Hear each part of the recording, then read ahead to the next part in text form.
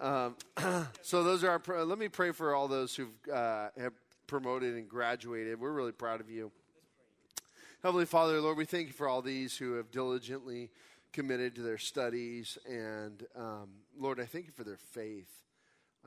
Lord, our world just needs Christians seasoned throughout in every profession and every place. And Lord, we thank you for godly teachers, godly students in different schools. We thank you for godly leaders in the military. And so, God, we ask that you might bless them. Lord, that you would establish them. I know every time we promote or graduate, there's a little bit of unknown in our minds and a little bit scary. But Lord, your word tells us that you direct the steps of the righteous. You place them. And Lord, you know our going out and our coming to. And Lord, you are the authority of our lives. And so we just pray your hand of blessing and grace upon each and every one of these graduates. May they honor you. May they be a light for you. And Lord, may you just protect them from the evil one. May they have great wisdom and discernment. And we pray all this in Jesus' name. Amen. Okay, so you guys can go ahead and go. Thanks for hanging in there. All right. I'm so excited about tonight because we're in Luke chapter 5, starting out at verse 12. We're going to see if we can get through the chapter, but that kind of took some time. I got to say, though, I'm excited about this because this morning, or the last 2 Sundays I've been in 1 Peter, they've been really complicated text and a lot of Greek and dissecting it and all those sorts of things. And it's just nice to get into the gospel, the episodes in the gospel that we're going to read tonight, these accounts. They're beautiful accounts, and it's exciting to see. And one of the things about the gospel is an introduction of the Lord Jesus Christ to us. And that's what we need to remember when we're reading it. The Lord Jesus is introducing himself to a fallen world, a world that's in great need of redemption. And with that, we see that post the gospel, we see people growing in Christ, walking with Christ, and then, of course, for us, we benefit upon all that foundation. And once we receive Jesus Christ as our Savior, we have a lifetime to know him, to walk with him, to grow with him. And so that's just a wonderful blessing for us, the Christian. With that said, I'm going to pray one more time, and we're going to get into Luke chapter 5, verse 12. Lord, we thank you for just this wonderful testimony that Dr. Luke has left for us. Lord, writing under the influence of your Spirit, each and every story and each part of it, Lord, directed by your Spirit. And so now as we enter into this text, we pray that you might teach us and encourage us. Lord, you know what you need to speak to this congregation, to each individual. So we pray, Lord, that you might encourage them, that they might be motivated toward faith and good works in your name. Lord, that if they're dealing with a downcast soul, you might meet them and lift them up. Lord, if they feel ostracized, you might bring them near. Lord, if they feel in need of help and to be of healing, Lord, that you might heal. So bless this time now in your word, and we pray all this in Jesus' name. Amen. Well, we start out in Luke chapter 5, verse 12, and we read, while he was in one of the cities, there came a man full of leprosy. And when he saw Jesus, he fell on his face and begged him, Lord, if you will, you can make me clean. And Jesus stretched out his hand and touched him, saying, I will, be clean. And immediately the leprosy left him, and Jesus charged him to tell no one, but go and show yourself to the priest and make an offering for your cleansing, as Moses commanded, for proof to them. But now even more, the report about him went abroad, and great crowds gathered to him and to be healed of their infirmities. But he would withdraw to desolate places and pray. I'm going to stop there and just talk about this leper that came forward. Now, these accounts also are testified to in the other Gospels, and the other Gospels can also fill in little details for us along the way.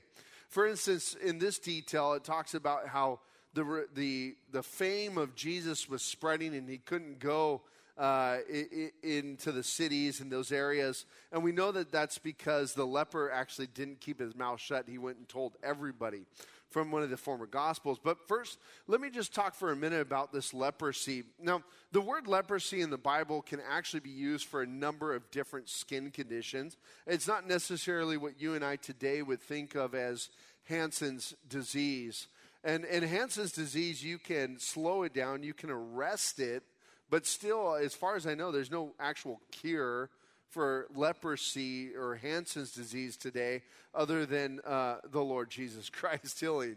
But nonetheless, there could have been a number of skin diseases. But here's what you need to understand about leprosy in the time of Jesus. Leprosy was one of those diseases that completely separated you and ostracized you from other people. You were unclean. You couldn't come near others. You couldn't be touched by others. Now, I don't know about you, but sometimes I need a hug. Maybe you're one of those people that needs a hug at times or enjoys a hug. And I know, Melinda, you're saying, no way, I don't need a hug ever. But I guarantee if her daughter, Charlotte, comes up there and says, Mom, I want a hug, she's going to love that hug. So, boom, take that, Melinda. But the idea is that you couldn't be around people. You couldn't even worship in the synagogues. You couldn't be in community with any other. You were completely ostracized. And that's an important thing to consider, because you're talking about people that were ran away from, not showing compassion to.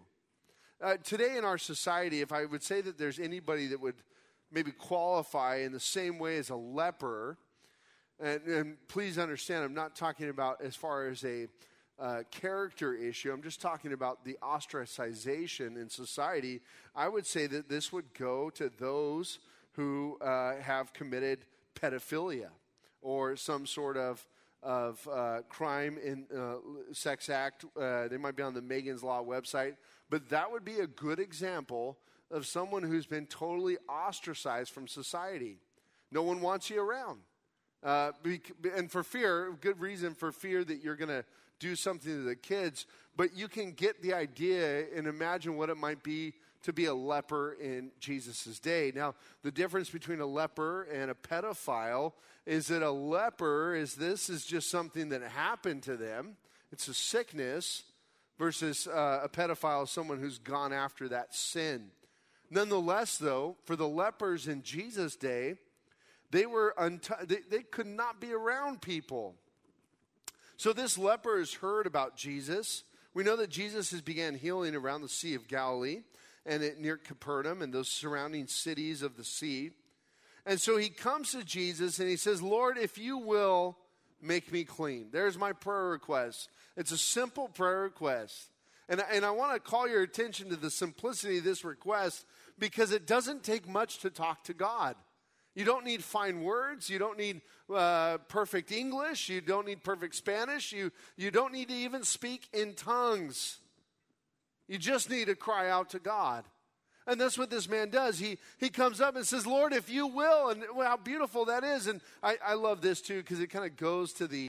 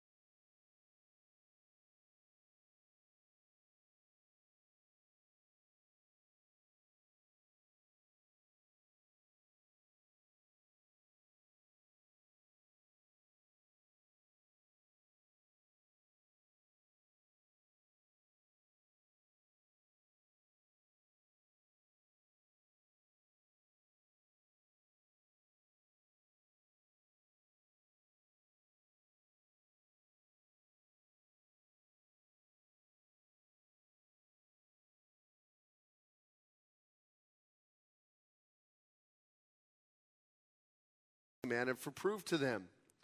Now, I want to say this about Jesus, and this is an important aspect as we're being introduced to the Lord Jesus.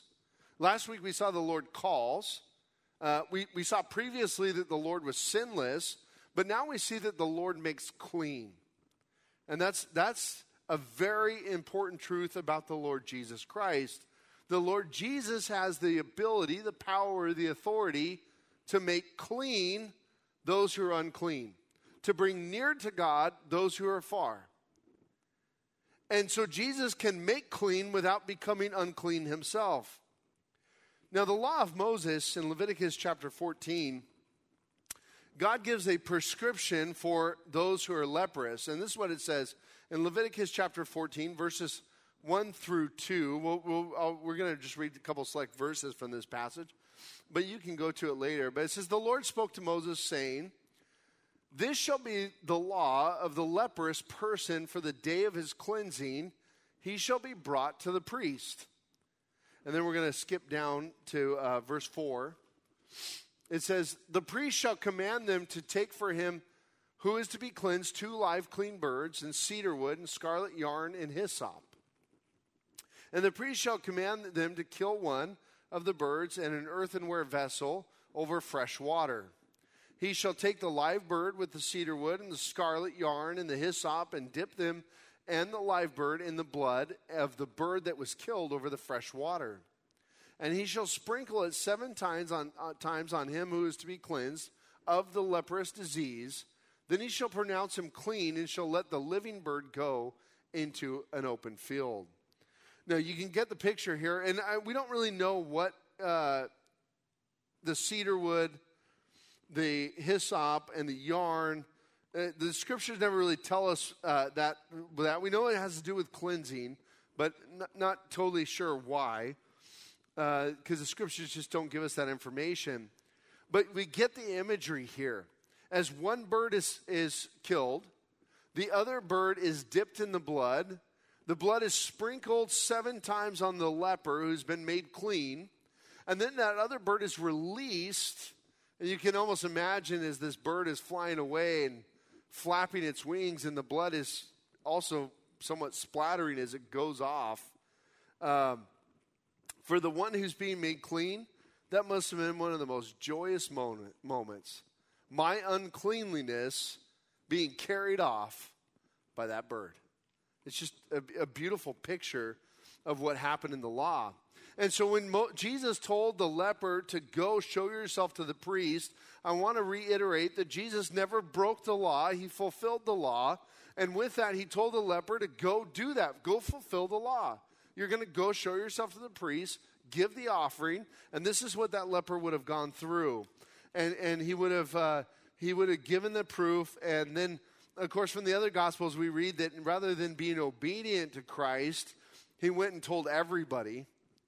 And as a result of that, Christ could not go into the towns anymore. And it was really unfortunate because this leper had been cleansed. He'd been brought near. He was on the outskirts, right? He was the one who couldn't come near to the towns. He couldn't come near to the people. But because of his disobedience, who was now outside? Jesus. And we definitely see this picture of Jesus trading places with this leper that Mark's gospel tells us about. But there's an idea that disobedience always separates us. And Jesus came to bring us near. And so we read that the crowds gathered to hear him, and he healed them of their infirmities. So he continued teaching. Now notice verse 16. But he would withdraw to desolate places and pray. And this is a challenge for you. How's your prayer life? I think the common excuse for lack of prayer and lack of waiting on God and studying God's word is busyness. That's the common excuse usually. It's I've just been busy, just been caught up. Get up in the morning, have every intention, but man, I got whole list of emails or phone texts or whatever the case is. I don't know if your phone is like mine. I don't even use my phone really very much for fun messaging. Those who I know that are, I'm not talking about church stuff, you know, because you get messages from me. It's very few. But my phone is always like full of messages, and I've got to look through all the different mediums and messages between the mission field, which usually first thing in the morning, the mission field has lit up messages, and I got to go through those because they've been messaging throughout the night, and then we have the church messages and prayer and all those sort of different things, and so as we get busy, we might make an excuse saying, I don't have time to pray, or I put it off. But what we see is the model of Jesus. The busier Jesus gets, the more he prays. And this is the model for you and for me. And I'll tell you this, if Jesus felt that prayer was a priority in life, if Jesus felt that way, how much more should we? That prayer is a priority. So I want to encourage you that I don't want you to go out of here feeling guilty. I want you to go out of here thinking about how you're going to set up some time to pray.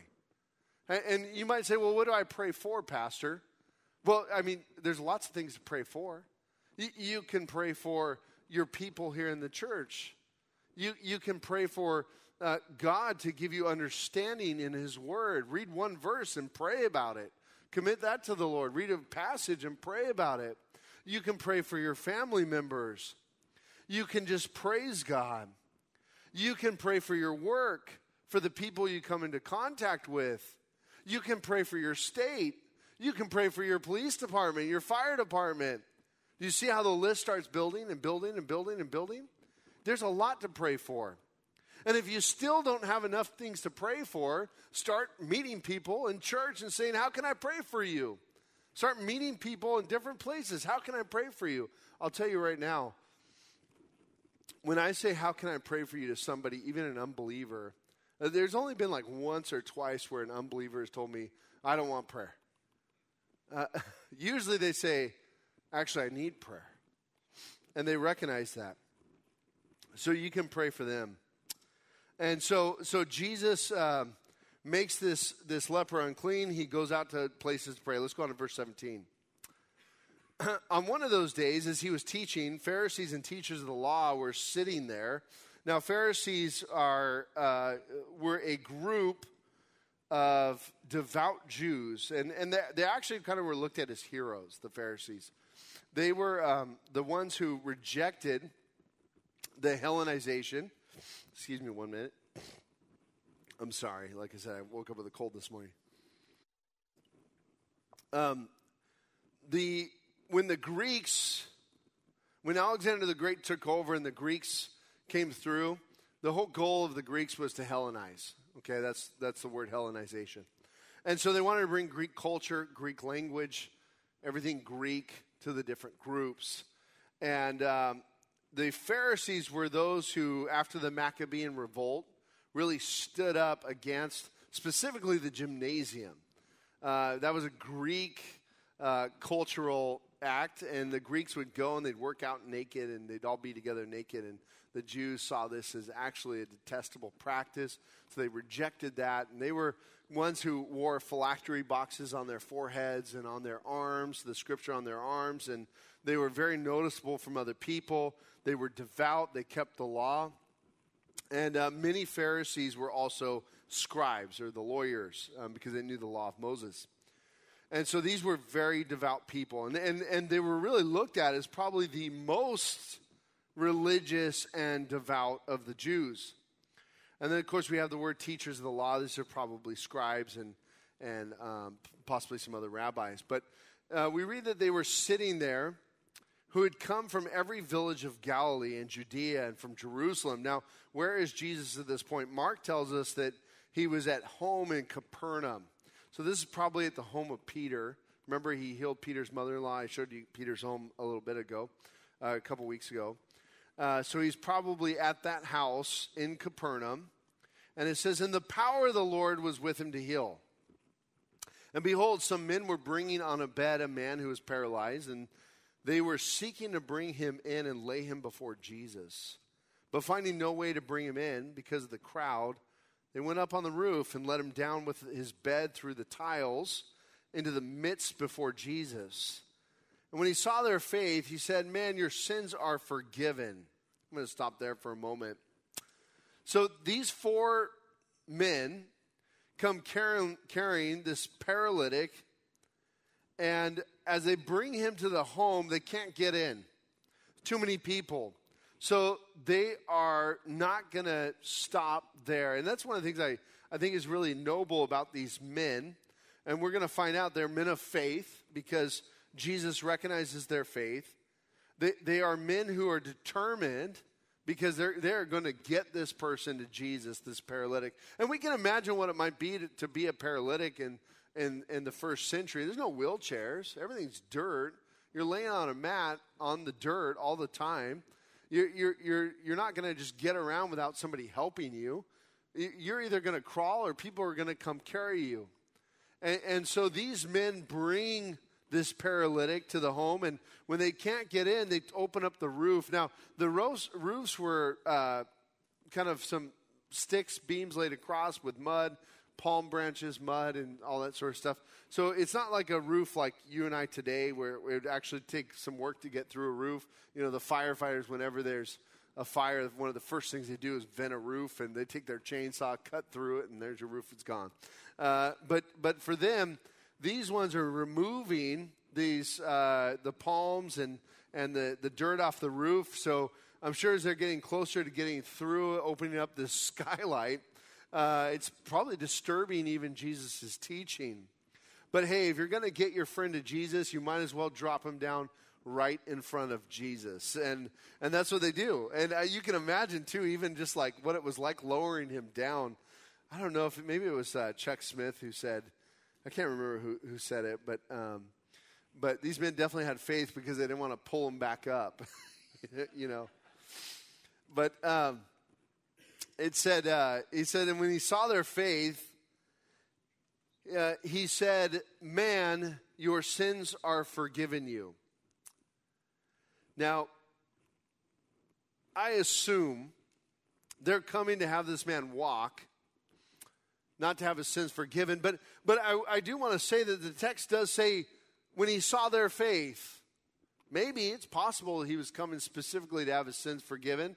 I don't know. It just seems from the setting that this man, they were like, hey, Jesus is healing people. If we get our friend to Jesus, Jesus can heal him. Maybe they were even operating under the idea that hey, if we bring you to Jesus and your sins are forgiven, God can heal you and you can walk, because it's possible that you were born or you or your parents sinned in some way. That was a popular idea. I don't know what they were really thinking.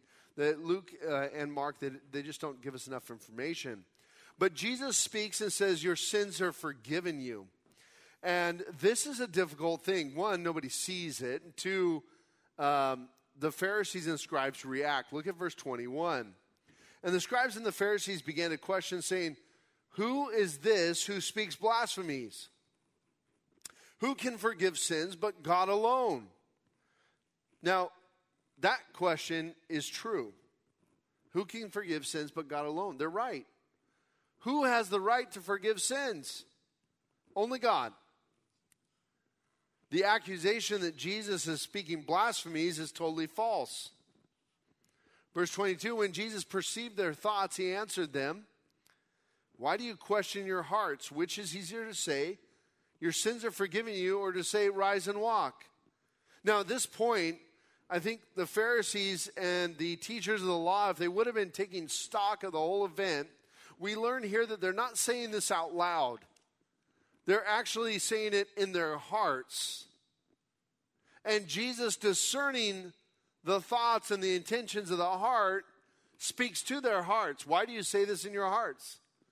Now, at that point in time, if you were listening, you go, wait a minute. He's reading my thoughts. You know, that's definitely something that they would have taken account to if they would have been paying attention, but they were so focused on Jesus doing something blasphemous, they were so offended by what he did, they miss out on that. And so Jesus says, which is easier to say? Son, your sins are forgiven? Your sins are forgiven you? or to say, rise and walk? And that's a good question. Which is easier to say? Well, it's easier to say, you're forgiven. Nobody can prove it. Like, if I say rise and walk, we're going to find out if I really am healing under the power of God, because someone's got to get up. Now, faith healers take this and they twist it, right? Rise and walk. Oh, you're not walking. You don't have enough faith. They abuse that so much. Listen, I'll tell you this. I love the beginning of this text because it says that Jesus had the power of God. The Lord was with him. The power of the Lord was with him to heal. And so I would almost say for those faith healers that they don't have enough faith to heal the person.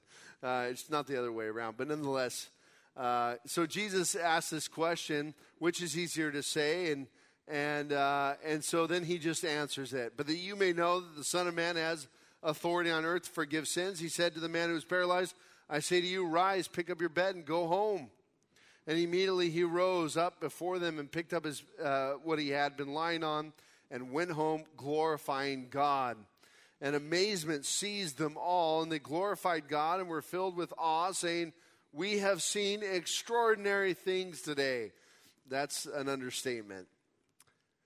As Jesus interacted with them, and we can almost see that Jesus is using this occasion and this paralytic to teach everyone around a truth about himself and about God.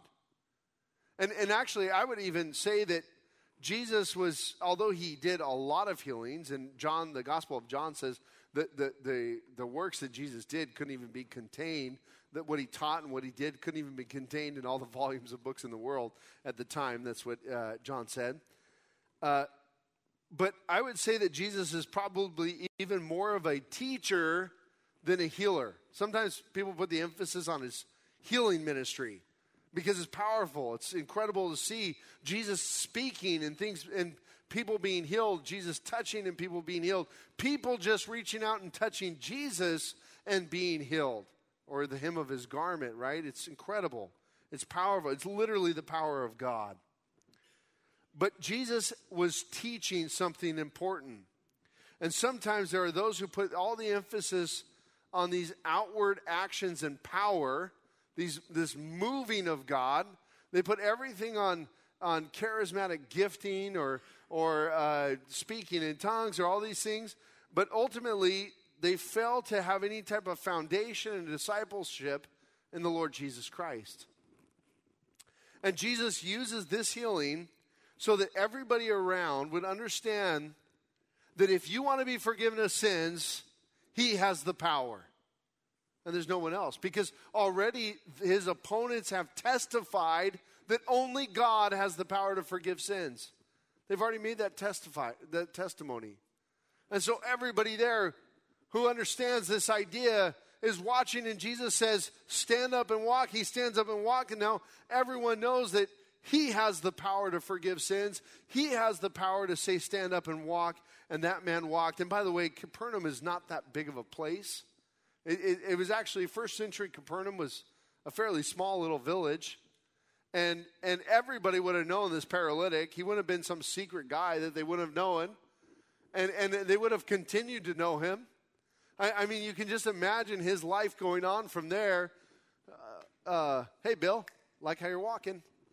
Look at Bill dance, man. Isn't that amazing? Let me tell you about Bill. We saw Jesus heal him. It's just amazing. The testimony about it. You know what Jesus did before he healed Bill? He said, your sins are forgiven. Can you imagine that? And the conversation that went around about that, they all were amazed. They glorified God. And that's really what the work of Jesus always did. It brought glory to God.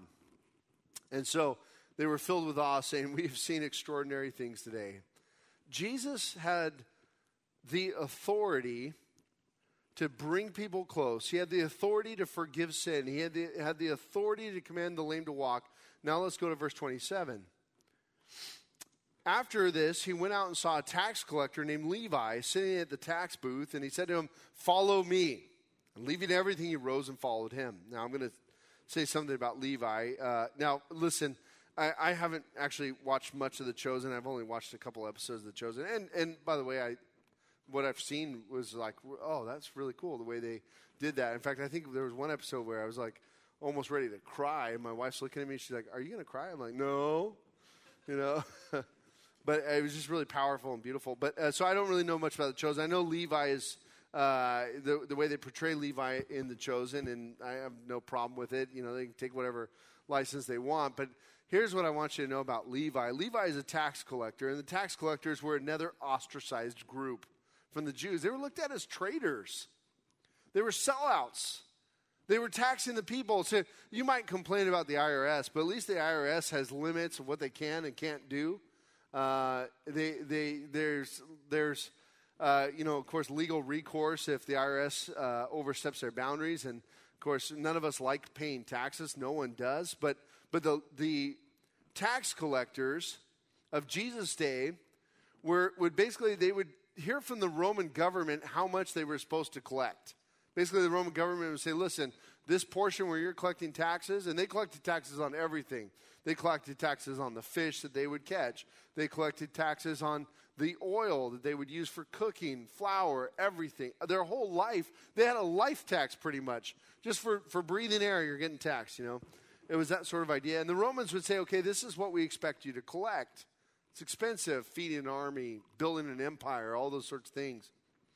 But the tax collectors would often take much more than they needed. Because whatever extra they collected, they got to hold back and keep. So as the Jews saw these traders working for the Roman empires and they themselves building up their own bank accounts and getting rich and, wow, look at all this stuff they're doing, man, the Jews couldn't stand them. In fact, they wouldn't even allow the tax collectors to come into the synagogues. They looked at the tax collectors up there with murderers and thieves. That's the idea. But here Jesus is saying the simple words, follow me. Levi, you're going to come learn from me. You're my disciple now. You're going to follow me. Levi gets up, leaving everything, just like what we saw last week with Peter and James and John and Andrew, how they left everything, that catch, and followed Jesus. Levi rises up and follows Jesus. And I'm sure as Peter and James and John are following Jesus, and I'm going to assume that they are with Jesus. They're with their rabbi as they're following him. There's got to be this thought is like, oh, he's calling him too? Oh, wait a minute. That guy, maybe Jesus doesn't know everything about Levi. I don't know. But this is what we see in verse 29. Levi made a great feast in his house, and there was a large company of tax collectors and others reclining at the table with him. And the Pharisees and their scribes grumbled at his disciples, saying, why do you eat and drink with tax collectors and sinners? And Jesus answered them, those who are well have no need of a physician, but those who are sick. I have not come to call the righteous, but sinners to repentance. Now, Levi begins following Jesus, and one of the things I know about when we follow Jesus is the first people we're excited to tell about Jesus are the people we run with. I know that was true for me when I came to Christ. All my friends, Dave's become a Jesus freak. He's always talking about Jesus. He's always sharing about Jesus, and maybe that was true for you too. But you're excited to tell everybody about Jesus. You want them to get saved too. And Levi wouldn't have been running, the people he's running with are other tax collectors. Those are his friends. So he throws a big dinner. And he invites everybody over for dinner to meet who? Jesus. And there's the Pharisees and the scribes grumbling. Why do you eat with tax collectors and sinners? Now, there's a little bit more to this question. So the Jews believe that if you were to dip into a bowl, if you were to eat with somebody, their cooties are becoming part of you, okay? So the part of them was becoming part of you. So you wouldn't eat with Gentiles. You wouldn't eat with tax collectors. You wouldn't eat with thieves or murderers because their sinfulness is coming on you as you dip into that bowl and you're eating and sharing that meal with them. By the way, we're going to go to communion in a little bit. And that picture of communion where Jesus said, this is my body broken for you. And this cup is the new covenant of my blood, which has been shed for you for the remission of sin. That idea of his body and his blood, those elements representing that is actually I want them to be made a part of me. That's the picture there. It's communion, fellowship with Jesus. And we'll get to that in just a minute. But as they're eating with these, the disciples are eating with them, the Pharisees and the scribes are grumbling. And notice who they're grumbling at. I mean, they're questioning Jesus, but they're specifically targeting his disciples. I love that. And you're going to see this all throughout the gospel. They target the disciples, not Jesus. You know, hey, if you're the real deal, you would be teaching them. And I love every time they target the disciples or they target somebody around Jesus. They'll target somebody who's been healed. They'll target somebody who Jesus has interacted with or met with or just shown compassion to. And Jesus always responds to them. He doesn't play their game. They question Jesus. They question his disciples. And Jesus always responds to them. And you know what the sad part about this is? They never asked Jesus. I mean, the few that did ask Jesus, like Nicodemus, who met with Jesus at night, Nicodemus got born again. He found life. Those who actually asked Jesus. The rest just accused. I think sometimes we experience that too with friends and family. They want to accuse you of your deeds. Sometimes maybe you're not perfect. Can you imagine people not being perfect? They love to accuse, you're supposed to be a Christian. Well, you're supposed to be, what are you supposed to be? I don't even know what you're supposed to. So you just can act however you want, but I can't be a fallen person, you know? They love to accuse you to try to bring shame on Christ. That's what the Pharisees and tax collectors did. And I want to encourage you with that. You challenge them to question Jesus. I love that story of Lee Strobel as his wife became a Christian. Lee Strobel was so offended that his wife would become a Christian. Lee Strobel was a court reporter for the Chicago Tribune, and he was just so offended by it. By the way, there's actually a movie now called The Case for Christ, which you can watch, based on the book, what he did for the book for The Case for Christ. But Lee Strobel was just offended. He was telling his wife, and he was kind of accusing his wife. Why would you do this? Why you? Why? And she says, you know what? Leave me alone. You go investigate it for yourself. So he did. And as Lee Strobel investigated the resurrection of Jesus Christ, what did Lee Strobel find out? Lee Strobel found out that he needed to repent of his sin and be born again and know the Lord Jesus Christ himself. So I want to encourage you, if they're attacking you and trying to hinder your faith, you point them to Jesus. I don't know, go talk to him. Try it. It actually works pretty well. We're going to close there tonight. We're not going to finish the rest of the chapter because we want to make some time for the Lord's table. Let's go ahead and pray. Lord, we thank you that you make us clean. That, Lord, you have washed us. You have cleansed us of all of our iniquity. Lord, we thank you that you draw us close. And, Lord, that you said, it is finished on that cross. And it is finished. Lord, you bore my sin, my burden. You traded places with me that I might be forgiven. And I thank you, Lord Jesus. I thank you that you came to draw us near to God, to reconcile us to our Creator, that we might know you and walk with you, that we might have fellowship with you. And so now, Lord, we come to your table. And we just ask for you, Lord, to meet us here. And we pray this in Jesus' name. With that said, may the Lord bless you. May he comfort your hearts. May you meet with him on your knees. May you walk with him. And may he give you strength this week to fulfill his will. Pray this in Jesus' name. Amen.